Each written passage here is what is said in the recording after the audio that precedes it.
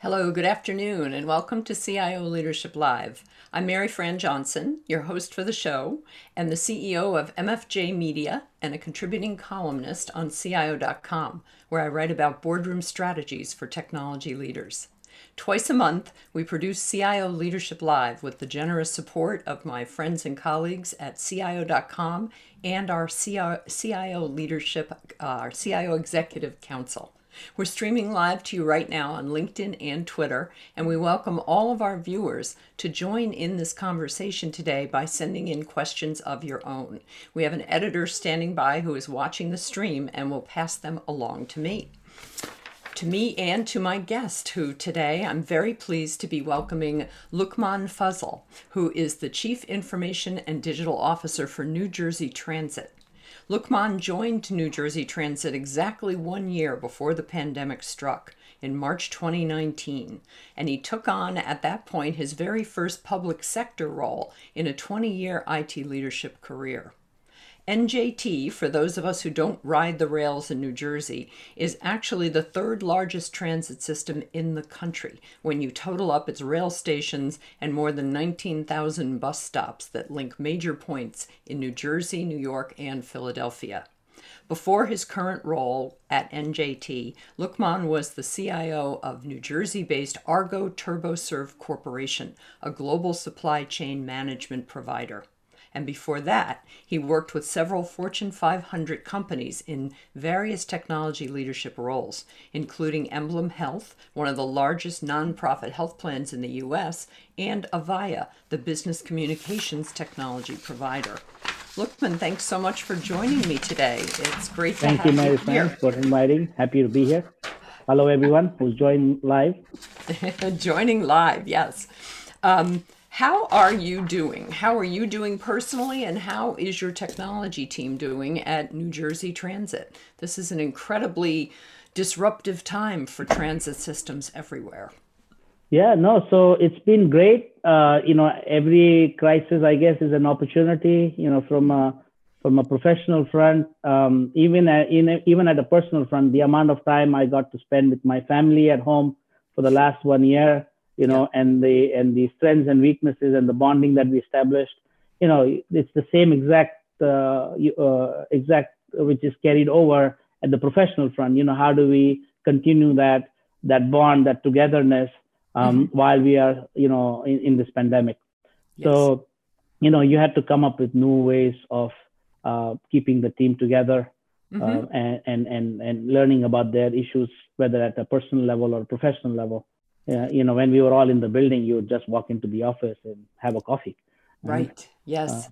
I have a lot of conversations these days with CIOs about how uh, how high up on their agenda empathy is. How, right. as a leadership quality, I think everybody would have checked that box in the past, but it was not necessarily in the top three. So, and I know you had mentioned when we talked earlier how COVID, especially for a public transit system, really did change everything overnight, and that it was a good thing that you got started a year before it all hit.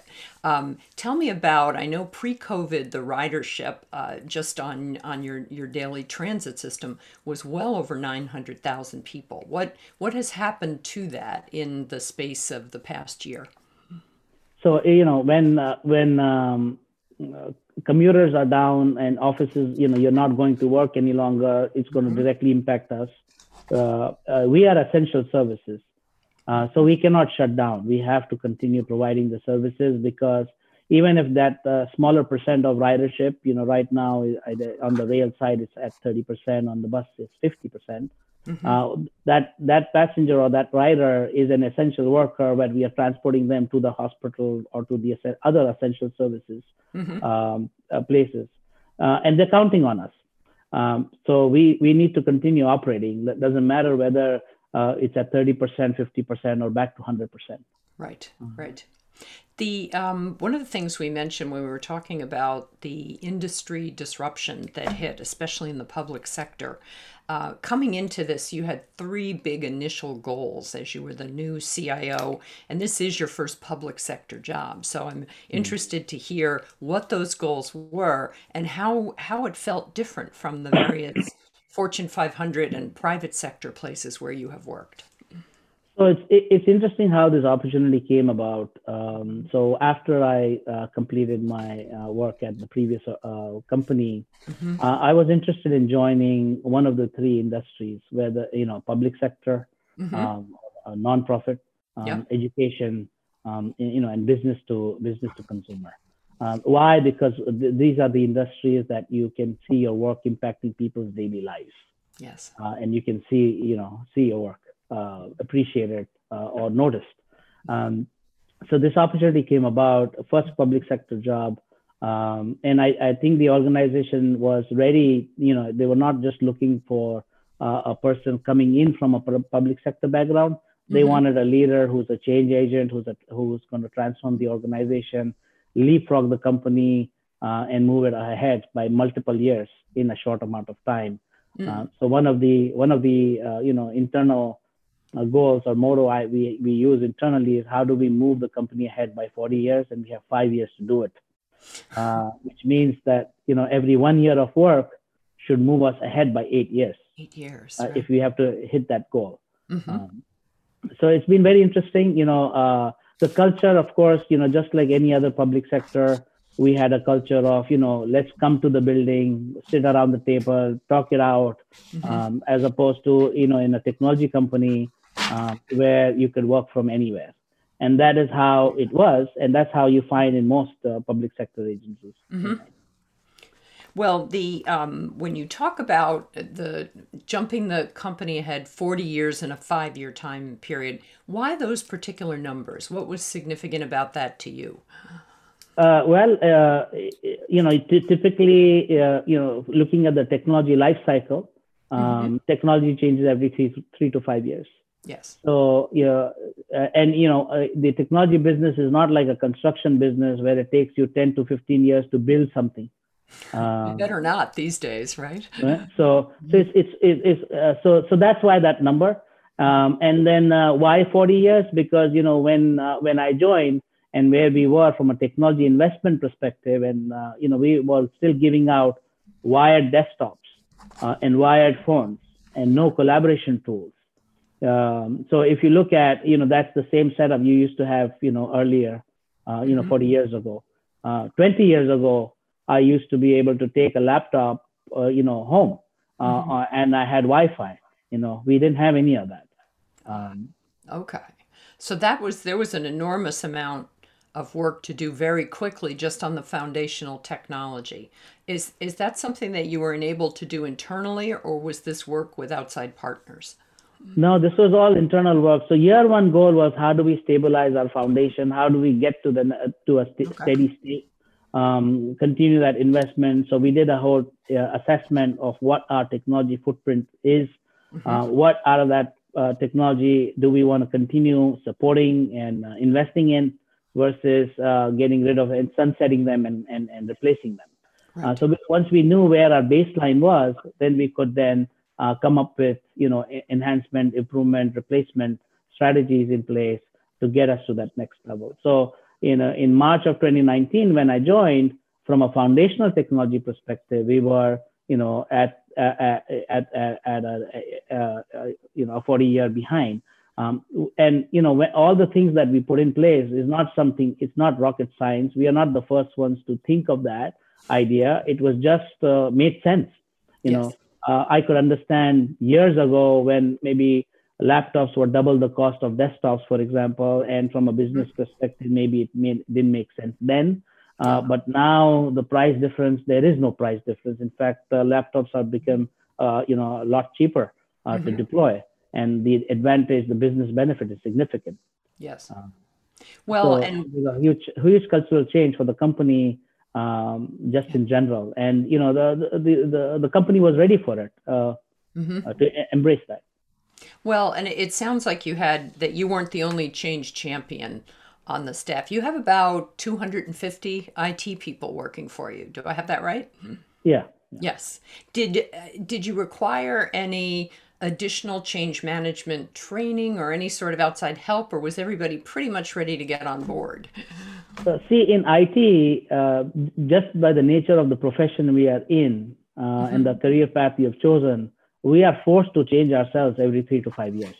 Yes. So I could have been the best Windows 98 administrator in 1998, Yeah. but if I'm not the best Windows 10 administrator in 2020, then I have not kept up with the change.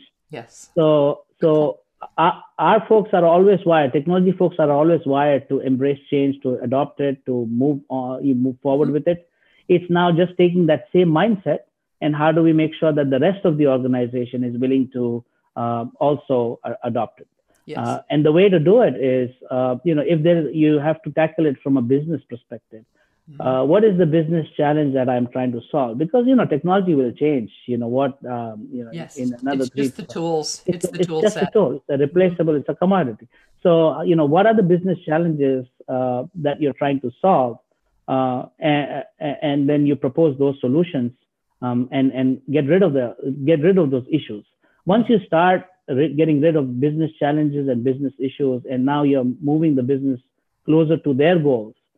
And you being the enabler, you start then building that trust between the two parties. Yes. Well, it sounds too like the goals from the business side of the organization were pretty quickly aligned with your own technology goals, which were to upgrade the foundation, focus on customer journey, and that sort of thing. Yes, and there are so in year one, I had internal goals. Goal one being focusing on foundational technologies. Goal two being on business processes and improvements there in the technologies associated with it, and the other was technologies that were customer facing. So in those three goals, the first goal, which was on foundational, the tagline that we used internally was, how do we move from a reactive model to a proactive model? Yes. I didn't want another human to tell me that my systems were down. I needed the intelligence in the software to tell me proactively before they were going to go down. Yes. From the business, from the customer service and customer experience perspective, the tagline we use internally is, how do we transform that experience, the customer experience, into a journey? Yeah. Think of yourself as that person who is waking up Monday morning and going to work. How would you want to be treated? How do you want the technology to support you? How do we make your journey into a journey, a memorable journey, or an experience that you'll remember? Yes. That's that tagline we used there. And from a business process perspective, is how do we leapfrog the organization, move that 40 years? So these were the three internal messaging that we used to get the point across. Well, and you had a great way that you laid that out for me when we talked earlier. You said you've got three different ways. You can say you've got a job interview and you have to be there in person. So these days you would mask up, right? But you go out, and you said the first one you might drive yourself because you're fully in control. The second one, maybe you'd order an Uber.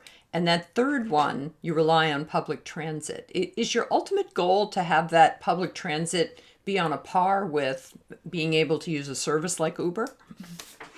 So we definitely want to provide convenient, easy services to everyone. So we don't differentiate between whether you are close to our station or away from our station. We want to get you from one point to another point as conveniently as possible, as fast as possible. So whether we are able to if we are not able to solve the first mile, last mile problem, and all we are solving is the middle problem, then that's inconvenience to people.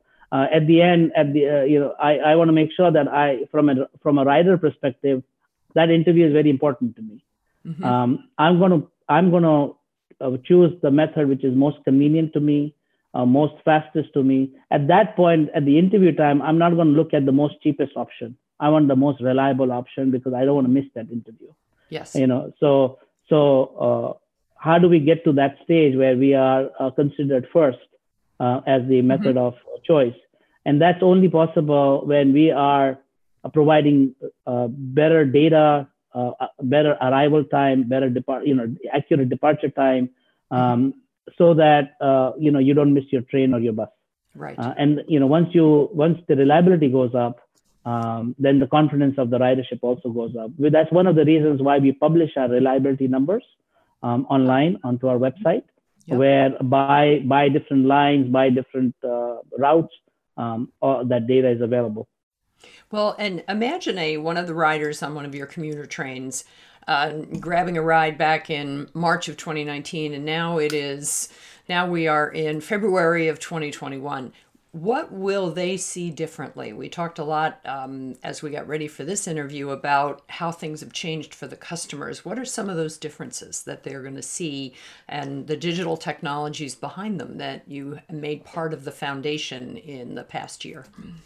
So for anybody to consider a ride sharing, ride, so we are the largest ride sharing in the state. So our train can carry 1,000 people, for example. So in a COVID, in a pandemic, how do we make sure that it's safe for you to travel? Yes. So a couple of things that we did on the technology front is the capacity and how full my train is and how full my bus is. So when there was a 50% occupancy rate mandate, we wanted to make sure that we are reporting that onto our mobile app, onto our website, so that people feel confident that, hey, this is not going to be an overcrowded train where I have to sit next to somebody less than 6 feet away.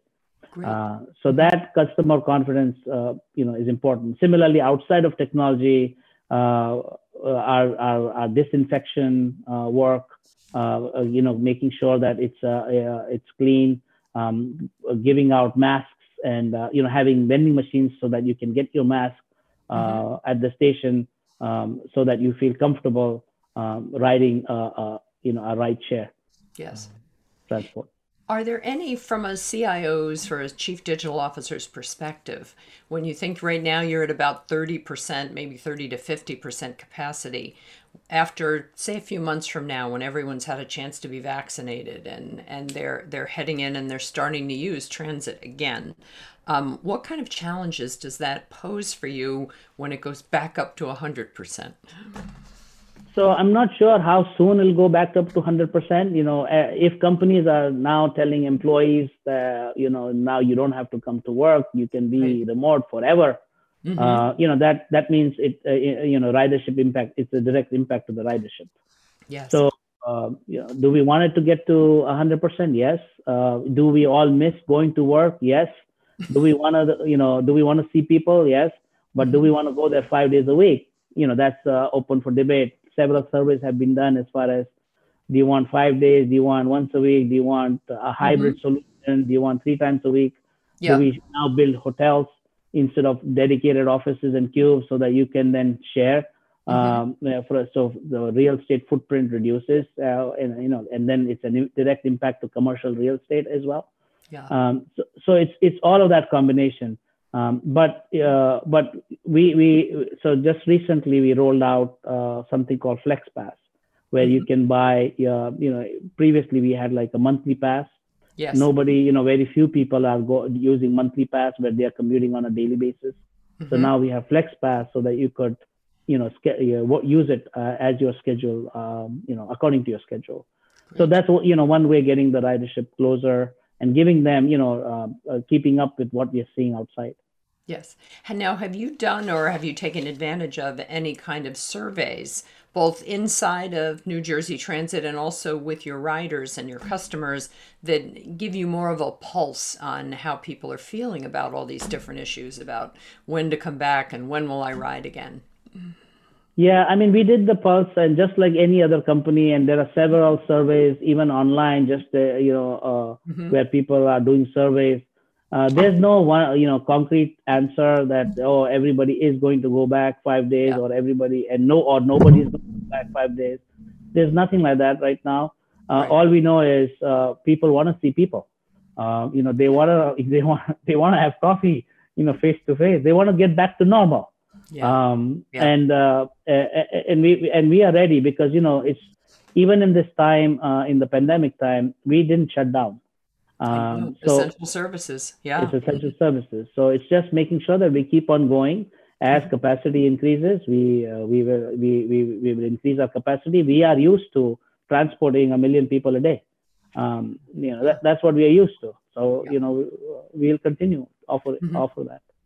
Well, I had a conversation yesterday with a CIO friend who works in the food industry, and he said he's been cautioning his business leaders and saying, well, do we really want to make a decision about something that will impact the next 5 years while we're in the middle of a pandemic? Because it's not going to be like this forever and a day. It can be risky, I think, from a risk management standpoint to decide on something, like say you decide only 50% of our workers are going to return, and so you move to a smaller building. Do you have those kind of conversations with your business executives as well? Yeah, I mean, we do have those conversations. We have not reduced our footprint, from a commercial real estate perspective. So we are still the same size organization. We want all the employees to come back to work, but right now the situation does not permit. Even if, let's say, everybody does get vaccinated, and the confidence level of people goes up, and the infection rate goes down, yeah, we will see a trend as far as increase in ridership. But there will still be people at an individual level where, for example, I have old parents. So even if, let's say, my boss says, hey, everybody comes back to work 5 days a week, am I ready to do that? Am I ready to go to work the next day? Or do I need to, let the dust settle, so to speak, and make sure that there is 0 cases so that I don't infect my parents? Right. Well, and I know that you've got some of the, not maybe that specific issue addressed, but I wanted to talk about the mobile app because, of course, like any transit system, you have a mobile app, but that in the past year, that was one of your big projects to upgrade and improve that. Tell us about that work and kind of what the before and after difference is now. Absolutely. So initially, the way people were buying tickets is through, going into the office, in the ticket office, and buying it through the agent.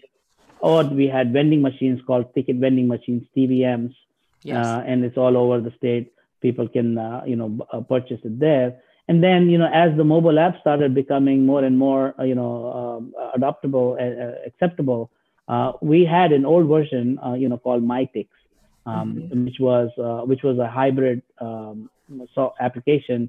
One version worked on both Apple and Android. But if you do that, of course, it's half the development cost. But what happens is then it prevents you from using inbuilt capabilities of the 2 devices, such as facial recognition, thumbprint, location, Apple Pay, Google Pay, all of those capabilities. You're unable to do that. So one of the first things we did was we built 2 separate apps, which were native to those 2 operating systems, Apple and Android. And that itself improved from a customer experience perspective, because now they didn't have to open up the web page and type in the username and password. They could just do your face and it got you in. They could buy tickets using their existing credit card, which was already on Apple or Android, and with a click of the button, pay and purchase the ticket. So that was application improvements that we did just by making it native. But then there were a lot of features that we could start adding and including. So, for example, we added the capacity, how full your bus and the train is. We added feature of your knowing your stop. And one of the challenges our riders had was, if you were traveling at night, besides the board in the train or the bus, inside the train or the bus, which tells you your next stop, or sometimes they speak in the speaker, you're not paying that much attention at times, and you are typically looking out the window to make sure that this is the stop. So we said, how can we take that inconvenience and using technology, start alerting people that this is your next stop and this is how far away you are from your destination. So, the way we are looking at it, again, not from a technology perspective, from a business perspective, what are the 2 reasons why riders will not sleep peacefully on a train, for example? Because I would not sleep on the train peacefully because I have the fear I miss my stop. Yes. or the fear, or that sometimes in that journey, the conductor will tap on my shoulder and ask me for my ticket. Yeah. Those two things, how can we look at it from a technology perspective and solve it so that you can sleep better. Well, So that's the way to look at it. I love that approach too, because essentially you're taking a customer issue, which is a business problem really, and saying what do we apply? Which technology will help us do this? It's almost like thinking of yourself as, look at the way we all track our UPS and FedEx packages now. Yeah. We kind of expect that when we order through e-commerce, but you don't really think of yourself as a package traveling through a system, but that's essentially what you are, right? Yeah, exactly. The let's talk about, I know you have some major goals coming up because you've just produced a 10-year strategic plan. And what interested me was your number one goal was really all about the focus on safety and security. And New Jersey Transit recently was recognized for a cybersecurity safeguards on customer data. You are the first public transit agency in the nation to achieve this particular level. Tell us about that and why that was number one on your list. So when the 10-year strategic plan was laid out, it had 5 goals, and it's not, one is more important than the other. These are the 5 goals. Goal 1 is the safety and security. Goal 2 is customer experience. Goal 3 is stronger economy or stronger New Jersey. Goal 4 is green planet, and goal 5 is innovation. I'm simplifying the goals. The right definition of it is online, but this is essentially what it is. So when we know that these goals are there, it's going to be there at least for the next 10 years. Yeah. So now, what do we do from a technology perspective, and how do we look at business challenges and map these business challenges to these goals? And then once they are mapped, look at the technology solution that will get rid of that challenge or offer a solution. So when we looked at the safety and security, besides the safety of security of the people and the work that our police department does, etc. Besides that, what can, from a technology perspective, we can do so that our riders, our employees feel that their data is protected and is secure. So the most prestigious certification in cybersecurity, which we applied for, was the ISO 27001. And the certification was about that NJ Transit has all the right security controls in place to protect customer data. Million people traveling, million credit cards. That's the way to look at it. Million phone numbers, a million, first name, last name. So it was very important that we get this certification. That's great. I imagine that, and taking that much of a proactive approach to information security threats, I do think that that's something that kind of gives NJT bragging rights about that, because we've all gotten so conscious of how many times we're basically asked, and when we're adding a new application, they're saying, we'd like access to this and this and this. And then you get a Gmail alert that says, did you give access to this? Are you sure you should do it? There's a lot of, it's not really fear so much as concern that is starting to map up around that, and data privacy has become such a bigger issue in the last few years, hasn't it? That's right. And it doesn't mean that, by getting this certification from an external body that we are the most secure organization in the world, because the most secure laptop is a powered off laptop. The day you power it on and connect to your network, it's no longer secure. Right. You could have lots of controls in it, whether you have an antivirus running or spam filtering running or all the firewall running, doesn't matter. But the powered off would be the most secure. But that's not the way to run business. So you have to have that cost benefit and say, how can we make sure that we are giving all the services from a technology perspective, yet making sure that the organization is as best as possible protected or resilient. Yes, exactly. The one of the other elements on that list, your 5 elements, not in order of importance, but one of them is, of course, innovation. I feel like CIOs have been change champions and innovators and thinkers along those lines for so many years already. When what sort of work have you done in that area that you'd like to tell us about that changes in the last year to essentially shift the thinking on your IT, among your technology organization, but also in the business as a whole about innovation? It sounds from what we've been talking about that a lot of it is very customer centric, but you tell me. Yeah. Yeah. So year two is the year of innovation. That's what we use Mm-hmm. internally. What does that mean? So one of the problems we had was just like there is magic quadrants available for IT solutions from various research organizations that this is if you need the best web conferencing solution, these are the top right solutions to focus on, and then you start your evaluation and proof of concept. Okay. Nothing like that existed for the transit space. Mm. So what are some of the big, major transit specific areas that we work in, which are specific to transit? Mm-hmm. We deal with, the transportation aspect, but we also have the first mile, last mile. How do I get you from your home to the station or the stop? And then how do I get you to the work, which is called the first mile, last mile? That's a specific transportation issue.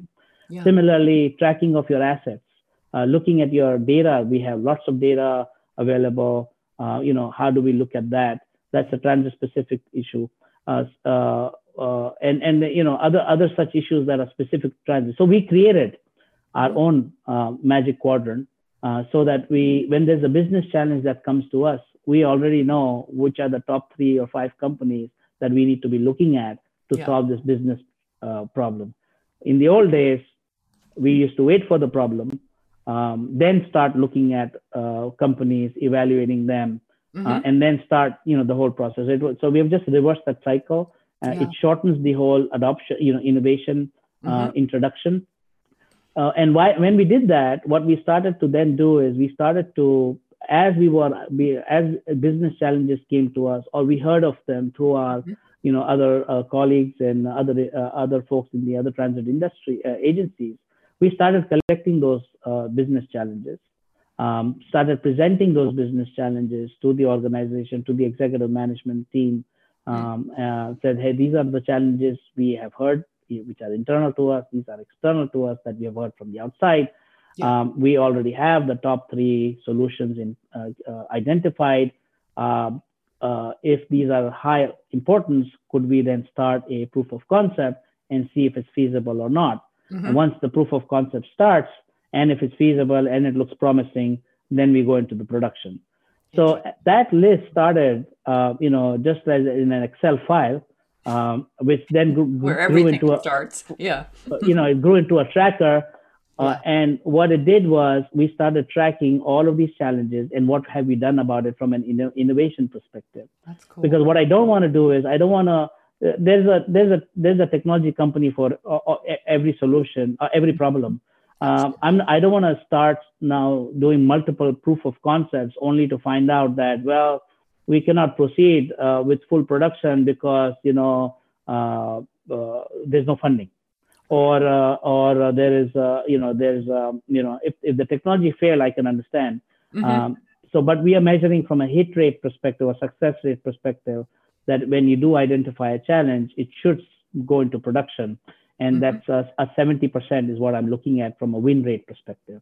So don't bring in technology solutions which cannot complete the full life cycle. Right. So that's the way to look at it. You don't need technologies that are looking for a solution to prove themselves. You want to essentially reverse that process. I know in my notes I have this down as your DIY vendor innovation tracker. I know that's kind of my unofficial name for it. Yeah, it is the innovation tracker. Yeah, and what that has done is, in that tracker, what the first column is the business unit name, and the second column is the business challenge. Okay. As we start presenting that tracker, which is right now a list of 16 things, the different businesses are taking notice of it. I think that, how come this business unit has a challenge? I may have the same problem, so please add my name as a co-sponsor. Or how come you didn't capture my challenge, and how come please add my challenge to it. So it's creating that marketing buzz inside the company, saying that, hey, let's get on the innovation wagon, put your name there, so that we could help you solve those challenges. Well, that's great because usually when the CIO is keeping a list of things like that, you don't generally have your business unit leaders saying, "I want to be on Lookman's list," but they all do. And this is actually creating a certain amount of competition just between the different business units. So that happens. Yeah. What can you report about? You've been doing this for a while now. What has been a success? Give us an example. So in the innovation tracker, for example, the business came to us about, when our employees do return back to work, how do we make sure that they are COVID free? We had, and we had done that study. It was, simple solutions like self-certifying yourself that you are COVID free, to advanced solutions which would mount a thermal camera inside the building and check your temperature and all of that. And once it found that you are clean, it would open the gates for you and you enter the building, and everything in between. So we had that information ready. So we presented the various options to the company and selected a solution which was most beneficial to the entire organization. That is one of the example out of the 16 which made it from the business challenge stage to all the way to production. And there are 6 steps involved in that. Similarly, when the business came to us saying that, hey, how do we ensure that we are 50% occupancy rate? There are numbers that we can get. There are sensors inside the bus which can tell us how many people entered the bus and exited the bus, and gives us that count. Similarly, on the rail side, it's a complete different solution. So one of the ways to do a passenger count on the rail is we deployed a new technology where we are giving out handheld scanners to our conductors. So, even the conductors don't want to touch you to take your ticket. So how do we make sure that we give them a technology solution so that they can scan you without touching you? Sure. So the way we did that was when we gave out these scanners to all of our conductors. So now they can scan ticket. That data that we collect, part of that data is counting of the number of tickets you have scanned, which equals to the number of people inside the train, which then equals to how full your train is. Exactly. Great. Well, and that's something that I think every CIO knows a version of that, where if you start with the business problem, it's so much better to start with solving that and then apply different technologies to it. I think the only times IT gets in trouble in the past is when you go to the business and say, here's a great technology that can do this, this, and this. Let's apply it here. It's really, I think a lot of what I keep hearing throughout this pandemic year that we've been in is that there's just greater receptivity to this idea from both the business side and the IT side. It's almost like the world has been reversed, and that may be one of the things that reversed along with it. We have a question from the audience, and this is really about it's related to innovation because it goes to your talent challenges. And it sounds like it's a student from another country and wondering if you have any process for bringing in information technology, communications type students into any particular career paths in New Jersey Transit. So there are a couple of things that we have done in terms of, so we have a big internship program. We partner with many universities. I'm not sure if international universities are part of that, but many universities. Just in IT, we hire about 15 interns a year. And these are paid internship positions. In addition, there are other unpaid internship positions, externships that we use interns from. And it's a good way to give back to the community, to give back to the state universities. I used to be an intern. I believe in the whole concept of making sure that the interns get the opportunities to get real work. I hate it when you are looking at interns as cheap labor, and you're giving them unwanted work. Go sort this file or go do this. That's not how I look at it at all. Because we are helping these kids shape up their next 40 years. So it better be a good experience where they can then choose this as a career. Otherwise, they'll hate the career for the rest of their lives. So we want to show them the true picture. Yeah. So we have a big program. Good. Similarly, on the we also have from an internal career development perspective, we have created career paths. Technical track is path one, and non-technical track is path two. So if you are, let's say, unable to keep up with technology, or you are done with it and you have mastered it, and now you want to try something different. Mm-hmm. Maybe you want to now manage projects to implement those technologies. Mm-hmm. So we have a non, or you want to manage the finance or the budget around those projects. So those are on the non-technical path. So you can switch your roles if and that's what you want to make in your career. Excellent. Excellent. Yeah, do you think that there will be a relatively huge uptick in intern and talent acquisition strategies? I just anecdotally, I keep hearing some very similar stories to this, and some companies that might have had to shelve their intern programs several years ago, like during the last recession. There just seems to be a real resurgence of them. Well, right now, if you really think about it, is if the unemployment rate goes up Mm-hmm. because of the pandemic, that means from a talent choosing, you'll have a lot of talent to choose from. Yes. So it's like a supply demand at the end of the day. Mm-hmm. But in generally, the talent that we get in IT, which is all has to have from a technology background. A simple example is a SQL developer. It's a skill that pretty much exists in all companies. That Mm-hmm. a database exists in all companies. If I need to find my best SQL developer, I'm competing to get that talent from every industry. So I'd be competing. I would be posting it. I would getting resumes from a SQL developer who's at a financial organization which pay a lot more with big bonuses. Mm-hmm. Versus a non-profit organization and everything in between. Yeah. For example, or so how do we find the best talent which we can afford? Yeah. So how do we get A grade talent for the salary that we offer? Mm-hmm. Well, and you told me you have a couple of dozen positions open now. I think you said it was something in the 40 number. Yes. Yes. And what sort of talents and skill sets are you looking for? They're probably very similar to everyone else, the data scientists and API developers and that sort of thing. But tell me about the kind of positions, the kind of skill sets that you want to bring into New Jersey Transit. Yeah, so there are two ways to look at it. One is to look at what are your existing gaps. People have retired or left the company, or Mm-hmm. You are expanding the existing capabilities. So now you need double of everything. Mm-hmm. So that's one way. That's one area. The other is the capabilities that never existed in the organization. So it's a brand new offering or a brand new service. And looking at from that perspective. So, so we never had a cloud architect initially. We never had a big data architect or a data scientist to look at predictions and prescription modeling Right. of our data. So we didn't have a robotic process automation person initially. Mm-hmm. So now we have those capabilities because if we have to simplify, we have to use technology to enhance the organization. How do we do that?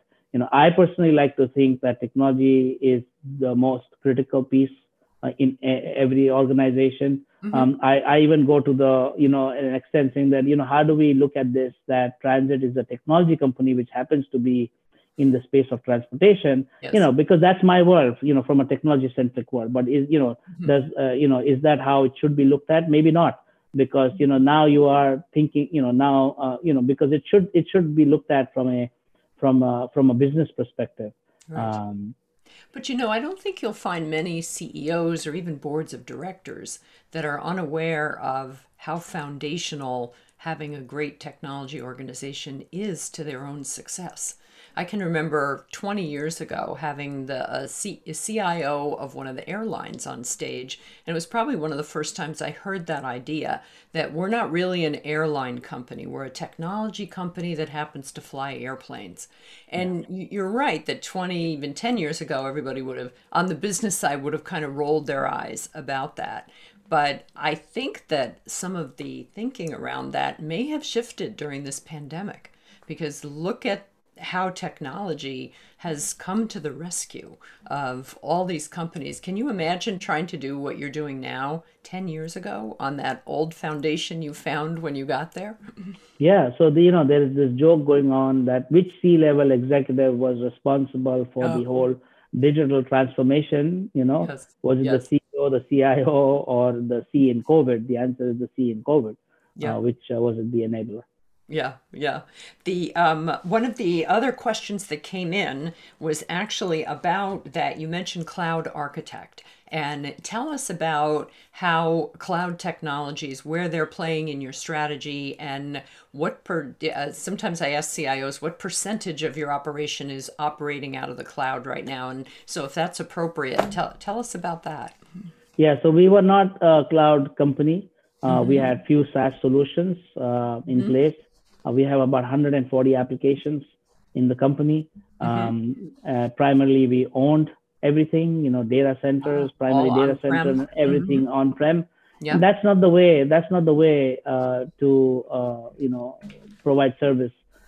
Because if I'm unable to provide, let's say, a 5 9 uptime or availability, and somebody else does it a better job and Mm-hmm. a cheaper job, then I could do it by insourcing or owning everything. Because if I own everything, I have to have two of everything. One in the primary, one in the backup.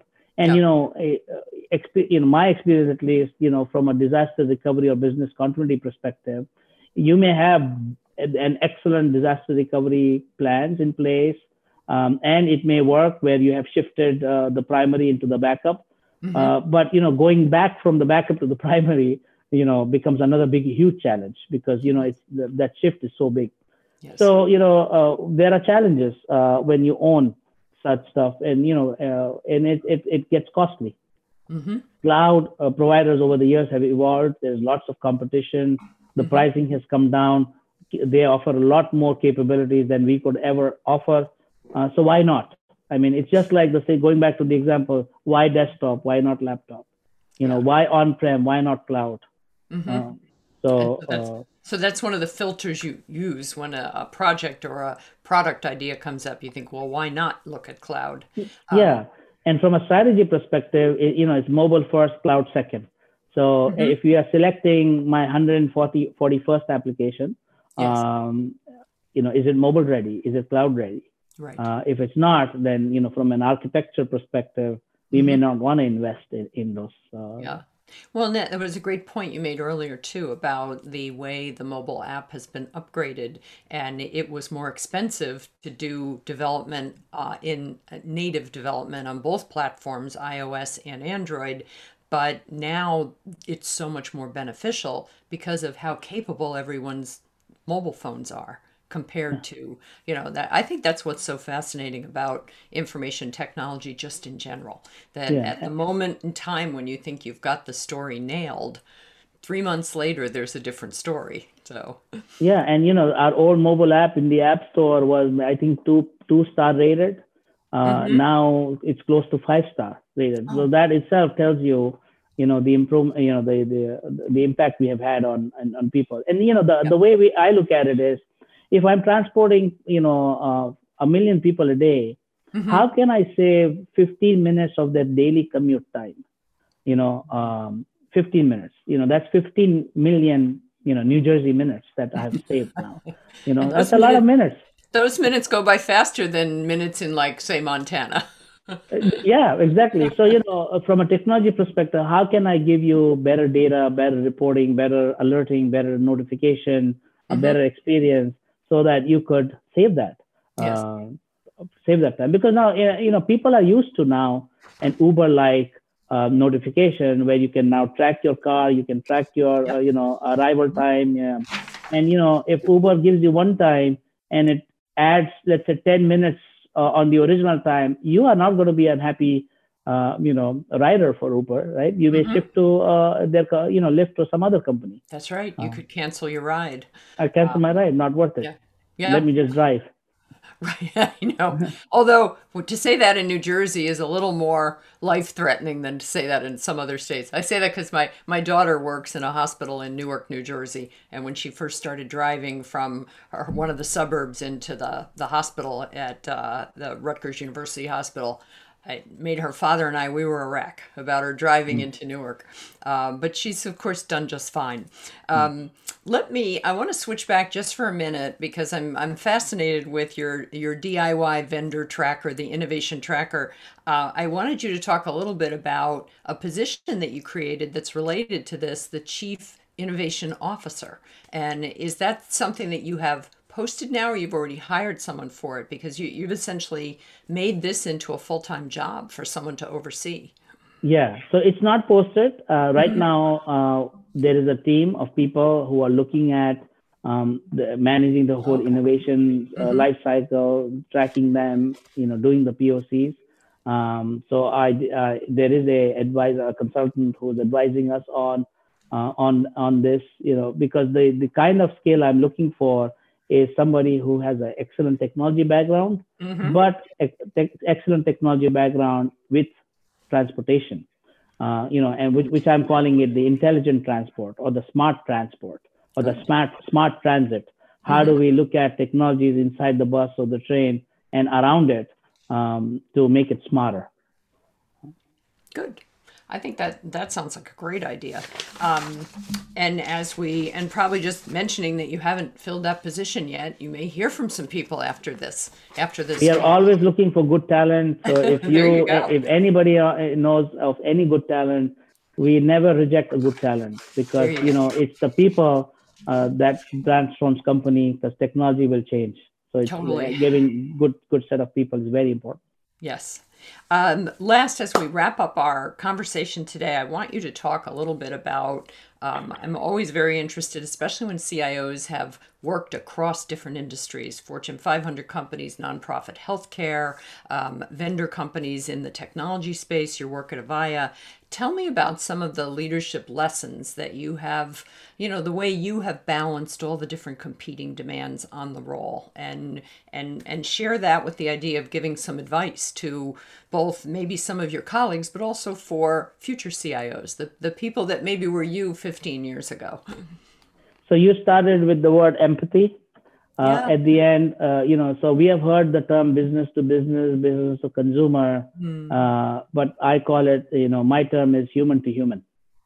So H to H. So how do we make sure that, the people who are the most important asset for any company, and they are, how do we make sure that the people are taken care of? Because they are the ones who are responsible for the transformation. So I always like to hear about people and talent from whichever sources is available. We always welcome referrals because none of our employees are going to refer a bad candidate to us because it's their reputation as well.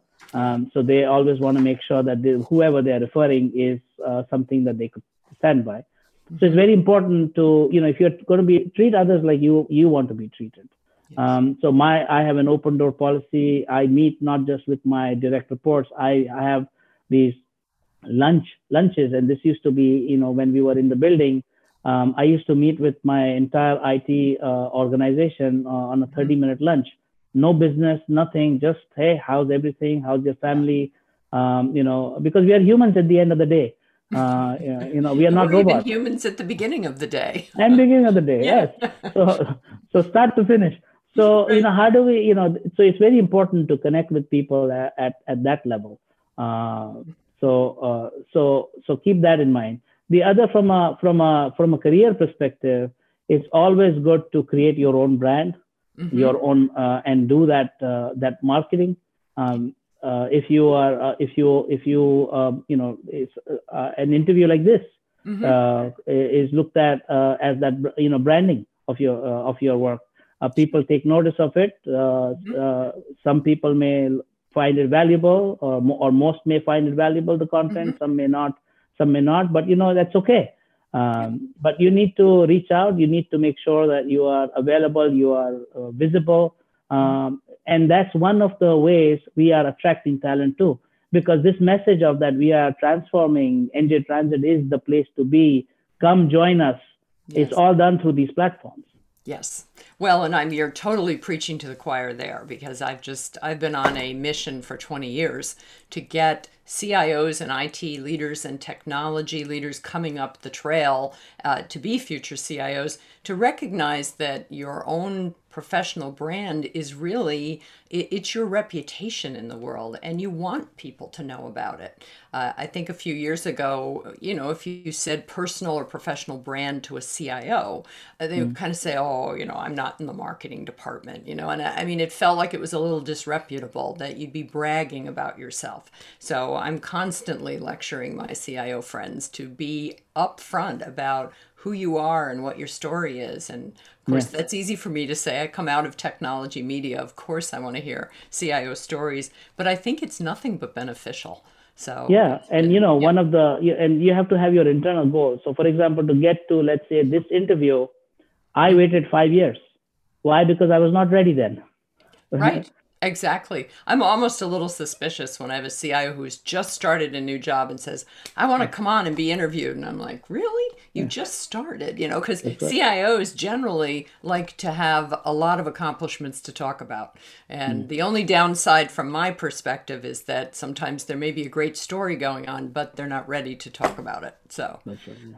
But I think we've had a lot of great ideas out of you today. So thank you so much, Lukman, for joining me today here. It's been wonderful having you on. And although I'm in Massachusetts, so I won't be riding New Jersey Transit anytime soon, I'm certainly going to mention it to my daughter and see maybe she'll be a little safer getting on one of those big commuter trains than driving into the heart of Newark.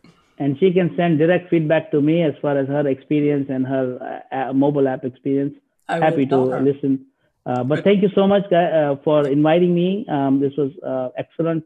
Good, time well spent. And thank you everybody who was joining on the live session. Hope you found this valuable. I'm available on LinkedIn, so happy to connect with anybody who wants to connect. Marvelous. Okay. Thanks so much for your time today. It's been great having you here.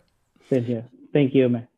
Now, if you joined us late today, don't worry. You can watch the full episode in my conversation here with Lukman Fazal later on either CIO.com or on YouTube. CIO Leadership Live is also available as an audio podcast wherever you get your podcasts. And I hope you enjoyed the conversation today with Lukman as much as I did, and that you'll join me for our next episode of CIO Leadership Live, which will be on Monday, March 8th, again at noon Eastern Time, and I'll be joined by Hernando Salado, who is the CIO of a healthcare provider called ChenMed. Please take a moment before you leave to subscribe to our YouTube channel, which is called IDG Tech Talk. You can find all of our previous episodes of CIO Leadership Live. And thanks again as well to my friends in the CIO Executive Council and on CIO.com for their ongoing support of the show. We'll see you next time. Stay well and safe out there. Thank you.